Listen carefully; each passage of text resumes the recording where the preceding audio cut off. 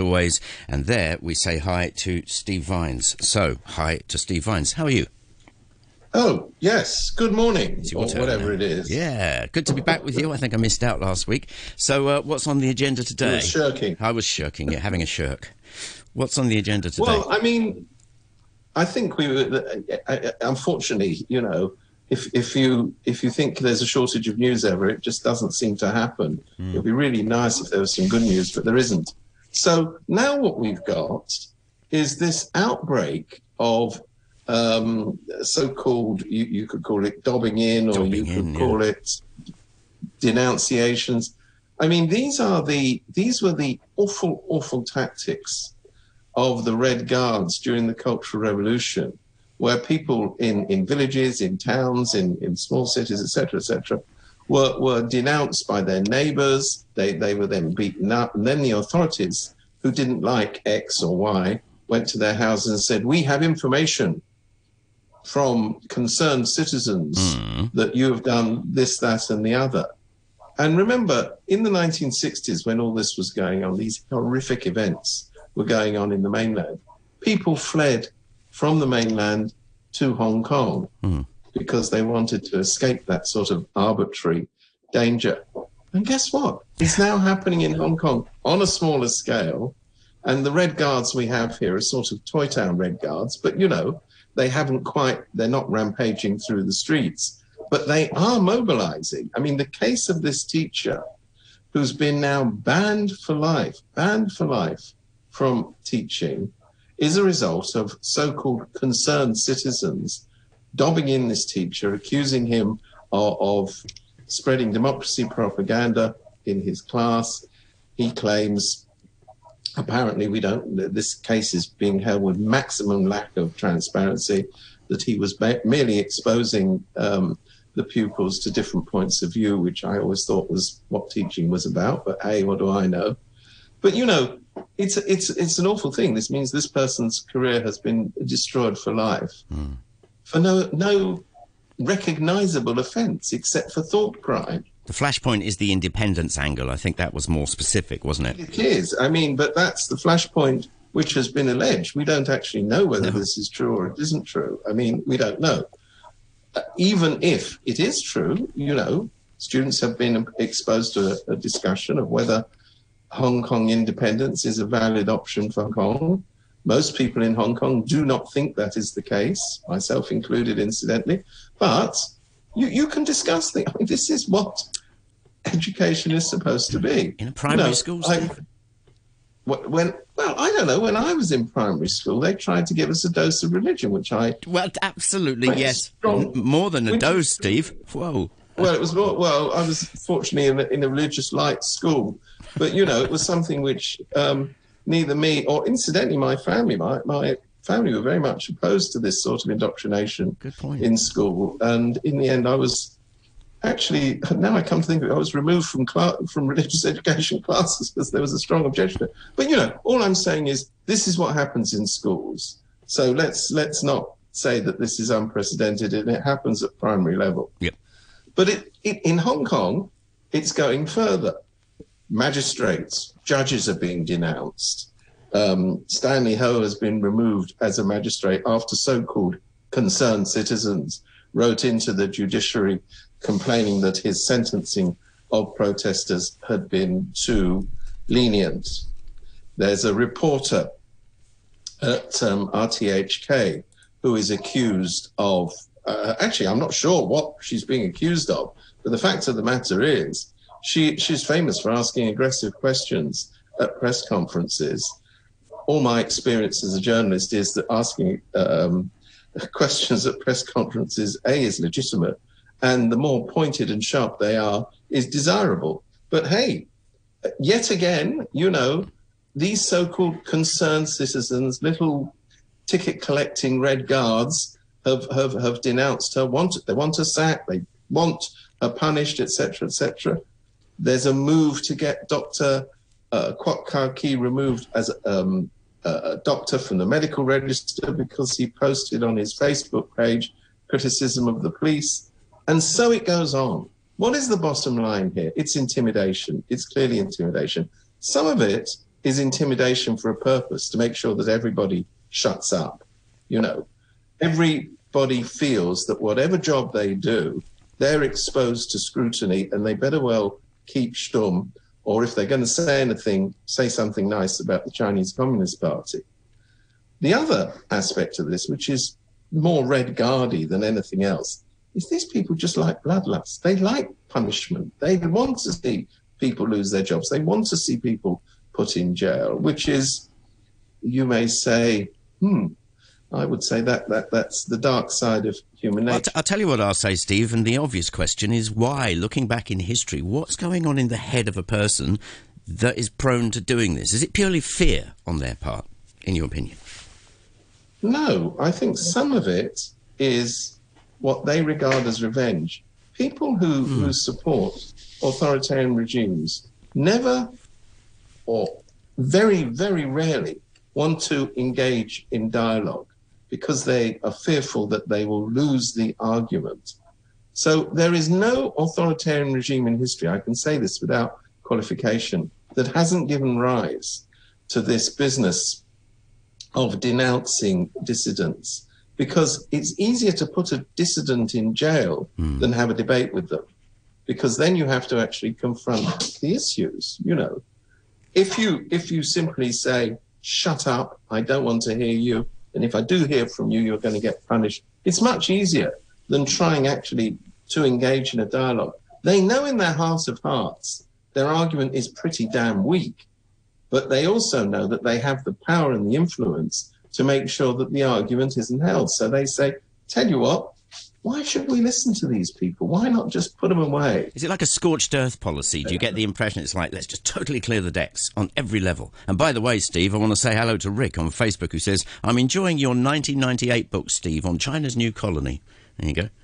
So it's a very good book. Can I recommend it to a reader? Yeah, scorched earth, Steve. We're dealing with nothing. We're just going to completely clear the decks, and that way it's safer.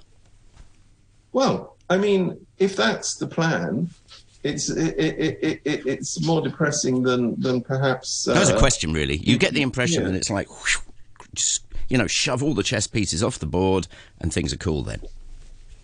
Yeah, I mean, it is like that. And I have to say, and here you may say, well, you're talking your own book. On another part of RTHK, I host a current affairs program.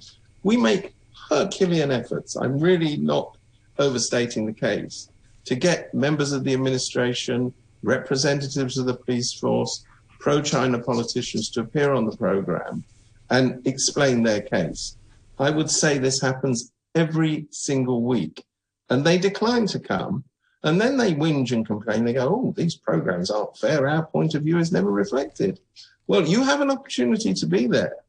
But instead of being there, what they want to do is to shut down the programs, to shut down the discussion in case they feel that if they actually were exposed to the light of day and were questioned in Norway, they weren't able to provide answers. So I think the fear actually exists on both sides. There's a fear of the victims, but there's a fear of the people who are making them victims because they are so insecure about their own... i.e. they might put a foot wrong on camera, are you saying? Or maybe they haven't got the self-confidence in their case that they claim to have. I mean, if you have a good case, why on earth would you shirk the opportunity to express it? There is no logic to that. Why is Donald Trump questioning the outcome of the election before it actually takes place? There's only one reason, is because he thinks he's going to lose it. I mean, people who are confident of success do not want to shut down the process under which that success is achieved. The quicker route is to shut everybody up, put them in jail, kick them out of jobs, etc., etc. That is happening in Hong Kong in 2020 is a regression of an enormous degree. And I'm not quite sure where it will end. I mean, we've heard Carrie Lam say that this teacher, who she apparently seems to know a lot about, but she hasn't disclosed these details in public, is a bad apple. And she's going to root out other bad apples in the teaching profession. Where is this going to end? I don't know. It doesn't seem as though it's heading in a favourable direction. Imagine if you were a teacher right now. Sorry? Imagine if you were a teacher right now, today, this moment, this minute, what would you be? I wonder, I mean... I would be a very unhappy camper. I really would. I would be looking over my shoulder. I'd be wondering whether things that I said in the classroom would be taken out of context and reported, perhaps to a parent who was unsympathetic to the democracy movement. I would be worried that the education department, which has become a sort of Red Guard organisation, and incidentally, talking of Red Guard organisations, you've now got the main little flag waver. He's a big flag waver, Leung Chong-ying. What's wrong with me? Leung Chong-ying rampaging throughout Hong Kong, saying, "Name them! I want their names. I want them to be denounced." Well, you know, it's like the Richard Topcliffe of Hong Kong. You know, the Inquisitor General from the. Yes. I mean, it's not a good look. It really isn't, is it? Well, back again to my simple question: why? What motivates people to be just so bloodlustful? And we didn't, as you the words you used earlier. Revenge. I think they're terminally upset by the fact that every time people have a real opportunity to express their views, the lie which they spread, which the silent majority supports repression, they love authoritarian governments, is exposed. We saw this in the November last year, 2019 district council elections, when the pro-democratic camp was more or less wiped out from district councils. We saw it when 2 million people, a demonstration of enormous proportions, took to the streets last year in June. So that's the revenge. Hence the revenge, because they cannot, on their side of the fence, ever mobilise these numbers, ever mobilise this sort of support. So what do you do when you can't gain support by legitimate and democratic means? You resort to precisely what they're resorting to. That's where we are. Let's look at the knock-on effect, potentially, of all the stuff that's going on in schools right now. I mean, a big topic of conversation that comes up frequently is that many officials and highfalutin people send their kids overseas. So what happens now that the schools become more aligned to how perhaps a lot of these people would like to see them? Do they still send their kids overseas? Or they will emigrate entirely. I mean, we've seen this new study from the Chinese university, which was published yesterday, which shows, I have no idea if this is accurate, but according to this study, it shows that almost 44% of people in Hong Kong who have the means to emigrate are thinking of doing so. Of that, 27% are dissatisfied with the government, 37% are worried about the state of liberty and democracy in Hong Kong. I think you're going to see, we've now reached a stage where this is a near certainty, an enormous outflow of people from Hong Kong, including the brightest and the best. The implications for the future are enormous. When you get rid of some of the people who are most useful, contribute the most to society, and say, we don't want you anymore, all we want is people who are loyal to the Communist Party, careful what you wish for. Let's go back to the classroom for a second. Bright joins us on Facebook Live. Politics shouldn't be taught to school kids anyway until they're about 14 or 15 years old. 3 hours are more important in school. I'm kind of, it's a little kid, For goodness sake, look, for goodness sake, grow up. Schools are about society. So the 3 R's, goodness, is that really not education? I kind of know what he's saying, Steve. I mean, I'm not... Well, I do. I know what he's saying. It's primitive thinking what on earth? It's primitive thinking of an extreme nature. I think that people who say, oh, well, as long as they can spell properly and they can do their sums and they can read, that's job done. That's education. I know, but just We've moved on. Turn back the clock to when you were 10. Would have any of this made any sense to you anyway? You just want noddy and playtime, basically. But I would hope that children, even at a primary level, are given some sense of community. Yes, and that's politics, some idea of the history of where they live. I think these things are entirely within the remit of education. Here's one for you. Tim says, wait until the BNO visa offer comes into force in January. Thanks, Tim. What do you reckon to that? Sorry, what comes into force? Wait until the BNO visa offer comes into force in January. BNO. Yeah. Yep. Yeah. So, I mean, this is part, I think, of the reason why these surveys are showing such high levels of interest in immigration. Remember, something like 3 million people hold these British National Overseas BNO passports, which, according to the Brits, are going to become a pathway to citizenship in the United Kingdom. Obviously, 3 million people are not going to emigrate to Britain. And not just to Britain, but, plenty of other places. Well, no, but for BNOs, we're talking about 3 million potential people who would have the right of abode in Britain. As I say, I don't think for one moment that's going to happen, but, say 10% when. That's 300,000 people. That's a hell of a lot of people by any standards. And if you look at, you can look at these opinion surveys, such as the one that was conducted at the Chinese university, which we talked about a moment ago. But you also look at people moving bank accounts overseas, applying overseas for their children to go to schools in other countries. These aren't fantasies. This is what's happening right now. People are saying, we've got to get our money out. We've got to get our children out. We've got to have a back door which we can slip into. Incidentally, I've mentioned this on this program before, and a lot of our listeners have commented on it. That's the back door that all of these people, without exception, who run the government, Carrie Lam, John Lee, the Secretary for Security, Theresa Cheng, all of them have got their back doors sorted out. They all have access to residence in overseas countries. And I hope they will never have the gall to criticize anybody else for wanting the same escape route.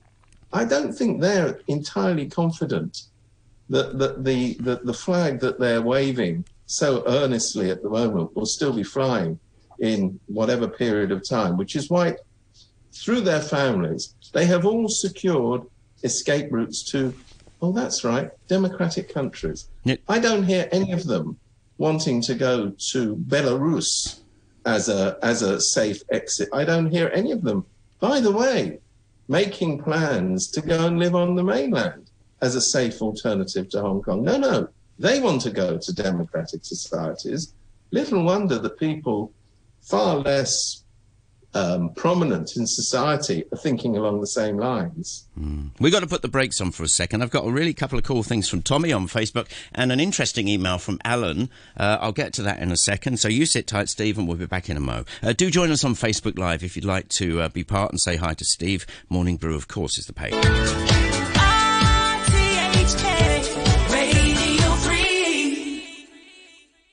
Right, let's get to a couple of messages that I mentioned just before the news. Then I'm sure, Steve, you want to move on to a couple of other things. So Tommy, who writes to us fairly frequently, good on you, mate, he said, I'm a teacher, but at the tertiary level, I find that I'm checking myself now before saying some things that I might have just blurted out in class previously. He also says, I hope you appreciate that I switched my attention from the US vice presidential debate to my weekly dose of Steve. There you go.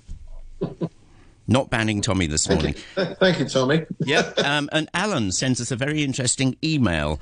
He said, regarding the banned teacher, it should be noted that the classes he's being pilloried for were early in 2019, 2019. So the charge of promoting Hong Kong independence, even if it were true, which Alan doubts, is irrelevant as it occurred a year before the NSL. He said in a related White Terror, he said a Hong Kong publisher working on a book of memoirs told me that he may have to remove any mention of the word Tiananmen because local printers are afraid of the consequences. Well, could you blame them? Alan, thank you. Steve. No, could you blame them? I mean, it's very difficult now to get printed or distributed in Hong Kong.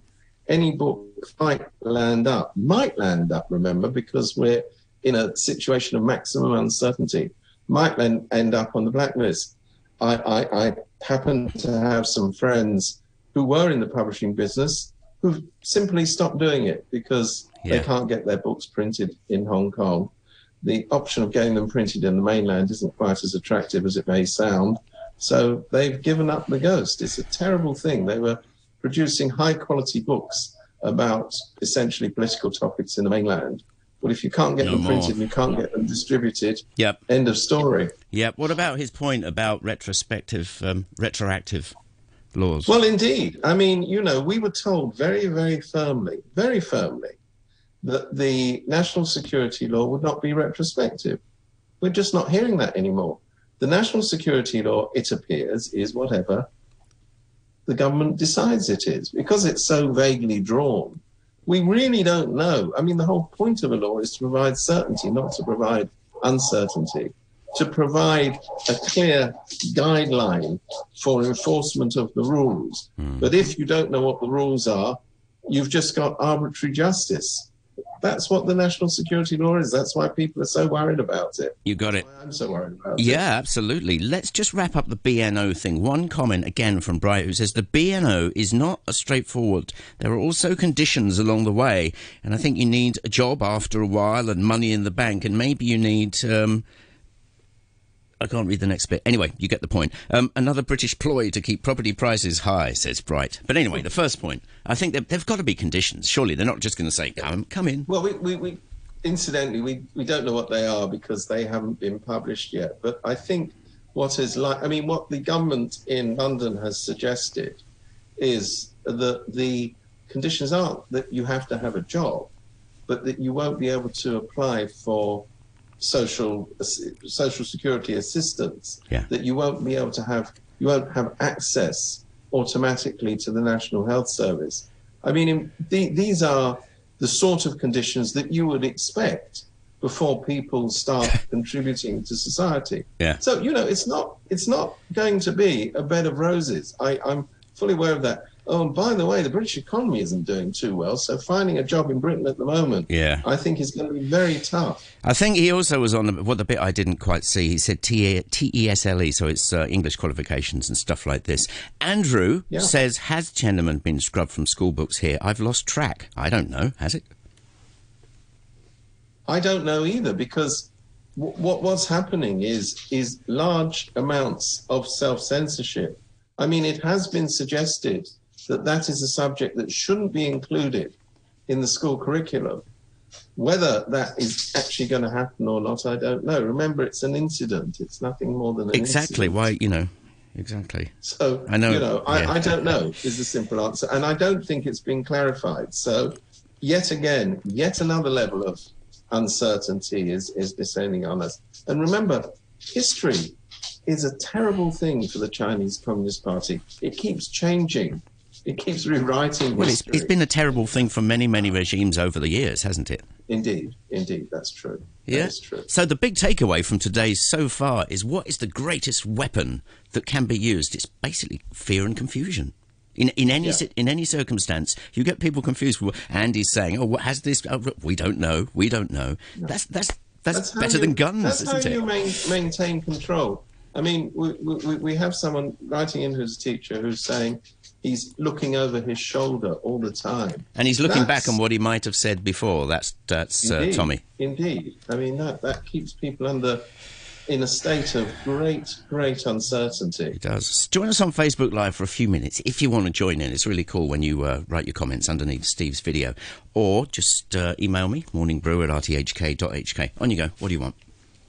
Well, I'm wondering what's happening. I mean, obviously everybody is wondering what's happening to these 12 Hong Kongers who were arrested on, remember it's now, they were arrested on August the 23rd, and we're now the 8th of October, and they've still not been seen in public. Their families don't have access to them. They don't have the right to choose their own lawyers.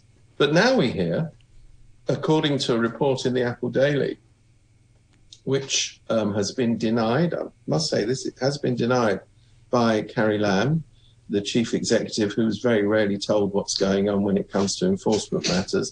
But anyway, she's denied it. But their report says that from the moment these 12 people got in the boat in Sai Kung and made their way out towards the Taiwan Strait, they were monitored by policemen who'd commandeered a flying services plane, a fixed-wing plane, to follow the course of their journey. later joined by a helicopter to surveil the area. So the question is this, and it still is very much in people's minds. Were those 12 lured into a trap? Why were they not arrested if indeed an arrest was in order in Hong Kong waters? There was plenty of time to do it, particularly if you had surveillance underway during their journey. There's something else to consider here, Steve. Because Hong Kong is such a transport hub, there are a lot of people, I know a couple myself, who are transport anoraks, and there are some apps like Flight Tracker and stuff, and they literally do just this. So it's not just the newspaper doing an investigation. It's that there's a lot of Joe aeroplane fans who went, what? Why was he doing that on that day? I've had two people. Well, in fact, my understanding of this Apple report is it comes from precisely. Yeah, but it's not just them. I'm saying a lot of people do this for fun, and they've all seen this. Yeah, absolutely. But I mean, all I'm saying is there are so many questions raised by the arrest and the fleeing of these 12. They are mainly young people. I think the oldest is about 30 something, and perhaps more pressingly, because I doubt we'll ever really be told the truth, is their fate. I mean, it is worrying. I mean, all of the fears that Hong Kongers had about the lack of transparency of the legal system in the mainland are being played out by the day. Not having access to courts, defendants disappearing from sight, nobody having the means to contact them, the Hong Kong government, which is supposed to be looking after its own citizens, basically saying, oh, these are very bad people, we don't want anything to do with them. I mean, goodness me, etc., etc. So why did all these people come out on the streets to protest against the extradition law? Now you know. It's clear as the nose on your face. Okay, well, we'll find out a little bit more what's happening. Can we just talk about one other... Actually, you can indeed. It's a connected subject. I mean, remember that the whole extradition saga was triggered by the alleged concern that Carrie Lam and other members of the Waxwork administration had about being able to extradite Chan Tong Kai for the murder of his girlfriend, extradite him to Taiwan. He's now apparently gagging to go to Taiwan and present himself to the authorities. And endless political games are being played. If it was a genuine humanitarian problem, and there was a genuine desire to help the family of the murdered girl get justice, he would be on a plane today. He would probably be in a Taiwanese jail today, and hopefully he'd be facing a court of law within a very rapid period of time. Where is he at the moment? He's actually in Hong Kong, living under police protection in an undisclosed location. That doesn't suggest to me that there is any sense of urgency. Incidentally, I think the Taiwan side is also playing politics with this. I don't think it's... Oh, yeah, but they have from the word go, haven't they? Yeah. So, I mean, it's half a dozen of one and half a dozen of the other. What isn't happening is a genuine concern for justice. So I think let's not forget that that's going on while all this is going on. Let's put it really simply, Steve. What do you think Taiwan is saying to the government of Hong Kong in street terms? They're saying, I think what they're saying to them is, give us some recognition that we exist. You think? Because, of course, they're petrified here. But they can't, they say there's no mechanism for us to talk to them. I mean, this is nonsense. There's been mechanisms for Hong Kong government to talk to Taiwanese authorities. But here and now, right now. But now... the Sino and the Waxworks are sort of petrified. Every time they hear the word Taiwan, they go into meltdown and go, never heard of it! So what is this then? Is this a check situation? A chess check situation? I think it's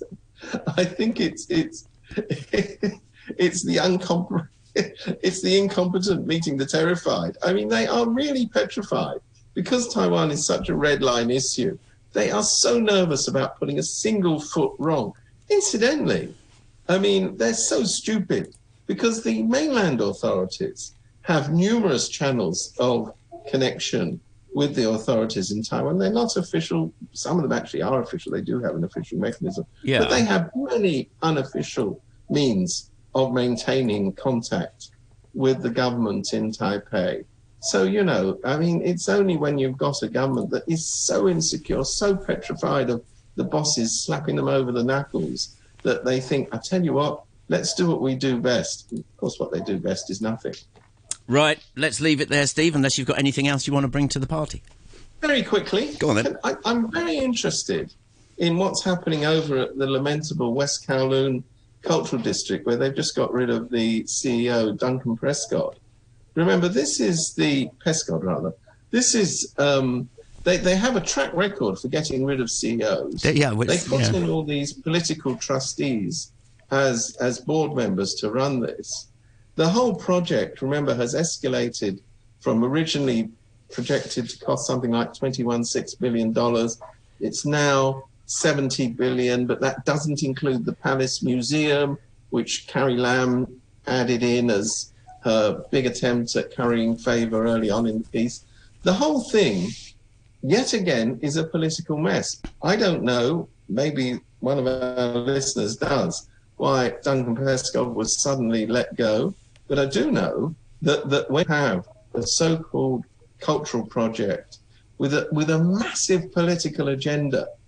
It's never going to be good. It's never going to work well. And by putting, oh, that's right, the basement expert, Henry Tang, in charge of the board. I mean, he actually, do you know, he's actually one of his great offers to this project was suggesting that they had a wine growing. How did we know that was coming? You cannot make it up. So, you know, people who have no real interest in the arts, and it is an arts project. I mean, sorry to mention that. Well, there used to be lots of talk of concert halls and theatres, and that seems to have disappeared. Really does. Well, hey, but the only people, let us never forget, the only people who are remaining staunchly in favour of the project are the property developers who are going to be developing property around the site. Gosh, thank goodness. I pray every day that nothing will happen to make property developers lose a single cent. And I hope they're not going to lose money here. Gosh, that would be awful, wouldn't it? Amen, Steve. Take care. We'll do it next week at the same time. That is Steve Hines.